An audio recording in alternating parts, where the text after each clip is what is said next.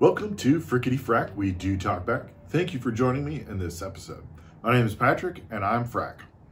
Frickety Frack, We Do Talk Back is a show where I discuss different aspects of fandom, like comics, anime, manga, Star Wars, etc., and how they relate to the gospel.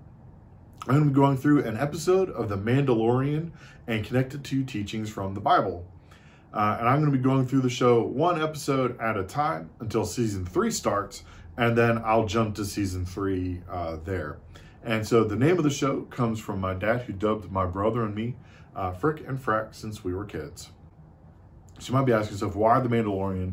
Well, The Mandalorian is one of the things that kind of helped jumpstart Star Wars for a lot of people. There were, and honestly, the reason why a lot of people got Disney Plus right off the bat, because they were excited for The Mandalorian, and I myself included. I was very excited about The Mandalorian. I loved the trailers, and so I was very excited to be able to have Disney Plus to watch the show. So as I said, The Mandalorian, it's a show that is on Disney Plus, and so that's where you're able to watch it. And so it's always great to see other sides of Star Wars. Now, the original trilogy, and then the prequel trilogy, and the sequel trilogy, they all centered around the Jedi. And they have now referred to episodes 1 through 9 as the Skywalker saga. And so there was a very central theme and emphasis in those 9 movies. But what's always great about Star Wars is when you get to see glimpses of the other side of Star Wars. And so you saw it a lot in the books, comic books, things like that. And so now with Disney Plus, they're now branching off into TV shows. We've covered a little bit of Obi-Wan, and then there's Andor, is a great show. I'm working my way through that. Great show. But anyways, Mandalorian got all of that started. And then, Mandalorian did seasons 1 and 2, and then through season 2, the Disney Plus TV shows branched off and lots of ones. So we had the Book of Boba Fett, and then we've got Ahsoka coming up. And so it's very exciting times that have just come out from the Mandalorian. All right, so in this episode, now if you haven't seen it, go watch it. This episode is great. I know I'm spoiling a little bit of the rating, but it's a great episode. But anyway, so some of the things that are interesting is that one of the things that I love is that in Star Wars, there's always a bar. Wherever you go, there's a bar you can find. And one of the things I love is that whatever bar you find, it's the same kind of bar everywhere you go. It might be slightly different in different little aspects, but it's all generally the same. Ne'er-do-wells go there. People hiding from bounty hunters go there. So it'd be kind of like, you probably should think about going somewhere else instead of to the local tavern, bar, pub, whatever you want to call it, on that planet, because that's where everyone else is going to be looking for you. So, but that's just me. And so one of the things that I love about this is that we see the Mando, that's his character name throughout most of the first season until his name is revealed near the end of the season. I will spoil it just in case you're one of the few people who haven't watched The Mandalorian. And so one of the things that I love about this is that this was what everyone kind of expected to be able to see from Boba Fett. Because we get the Mandalorian armor and look and attitude and everything that goes along with it. We first got the glimpse of it, of Boba Fett, first and apparently in the holiday special. I will admit, I have not seen the holiday special, so I don't really know, but I know he appears in that. But then, he makes his grand debut in The Empire Strikes Back, and then he meets his demise at the end of Return of the Jedi, or in the beginning of Return of the Jedi, being knocked into a Sarlacc pit by a blind Han Solo. But as we find out from the Boba Fett TV show, he survived the Sarlacc pit, but it was the exact same thing that basically what happened when Boba Fett survived it in the books. But anyway, so seeing this awesome Mandalorian fighter and in the armor is, like I said, is what we were all kind of expecting Boba Fett to be. But we get to see more of that in this, and so I really love that. And I will say this: Boba Fett is a really great character, especially when you read about him in the books of the expanded universe or in the comics. This is one of the reasons why I'm not going to cover Boba Fett. It's not very good. I'm not going to lie. And I'll say this: it only gets good when Mando shows up in that show. That's my opinion. I'll stick to it. You can really literally skip the first 4 episodes of the Book of Boba Fett, start at episode 5, and you're good to go, especially if you've seen seasons 1 and 2 of The Mandalorian.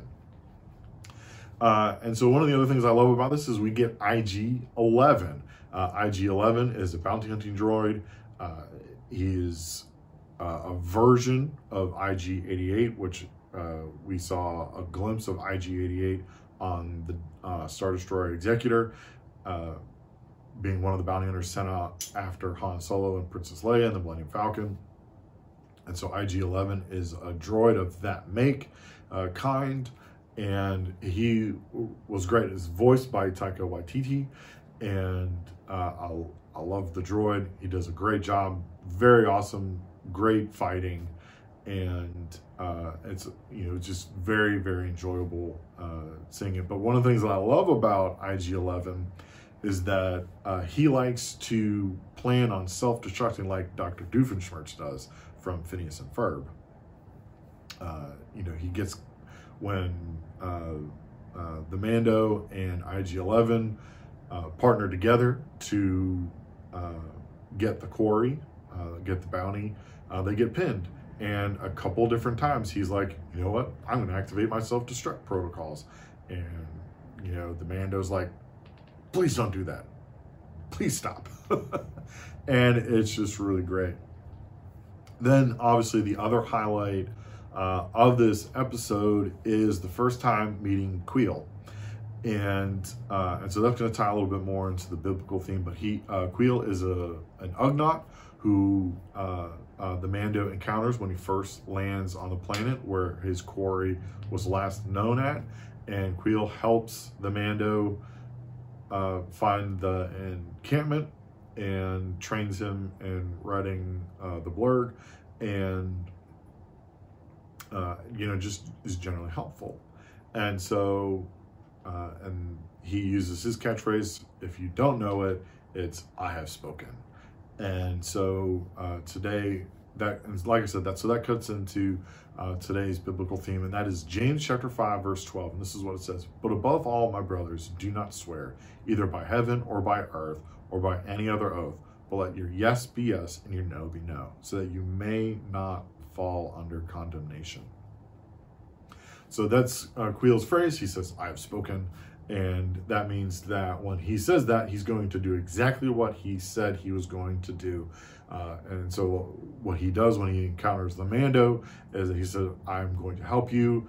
I have spoken." And then when he wants payment, or, whenever Mando offers him money or payment or anything like that, he's like, "No, I have spoken. I've done what I said I was going to do." And so for me, this is just a great example and a great reminder that we as Christians are constantly in need to remember that what we say we should do. I had friends growing up that I knew that their yes was not yes and their no was not no, because what I could count on was that I couldn't count on them. Any number of times when we made plans, they wouldn't necessarily show up. And I've had that happen in the workplace, in ministry, in churches, and things like that. I'm not saying anyone in particular. I'm just saying it happens. And unfortunately, it has gotten to a point where, it's just easier to, not count on them. And I hate to say it, I have done it myself, where my yes is not yes and my no has not been no. And so that's why in rewatching this episode, it kind of convicted me about that. And so that's kind of my challenge for you guys, that we as Christians, we should always be striving to follow this verse from James. Let your yes be yes and your no be no, so that you may not fall under condemnation. I mean, we shouldn't have to be, pressed to be like, all right, swear this oath to me. So, make a promise. I'd rather it be that when people said about me that if I said I was going to do something, I did it. And I often, and like I said, I'm not perfect at it, and it's a growing edge for me, and it's one of the things that I want to work on. And so I want to encourage each of you to do that as well. All right, so let's rate this episode. So when Disney Plus started, this was one of the things you could watch. The very first episode, I loved it. When I watched this episode, I could not wait for more episodes. It was great. It was fantastic. It was exactly what I was wanting in this episode, and especially when you see what the reveal is, that the quarry was, in fact, what people have dubbed Baby Yoda. My children call in this season, Baby Yoda is referred to as the child, and so with the child, my kids call him Baby Yoda. That's what we find out. That's who the Mando and IG-11 had been sent to recover. And so seeing the mystery is like, oh my gosh, it's a little Baby Yoda. And I just was completely fascinated by it. I was really excited to see it and see what was going on. I mean, the action was great. The world felt lived in. Everything made sense, and it felt like Star Wars. And like the Star Wars that we really kind of miss from time to time. Like being a part of the original trilogy, the Mando could totally fit into that world. So I just highly recommend it. So this episode is a perfect 5. So watch this episode. If anything, just watch this one episode. It's great and it's fantastic.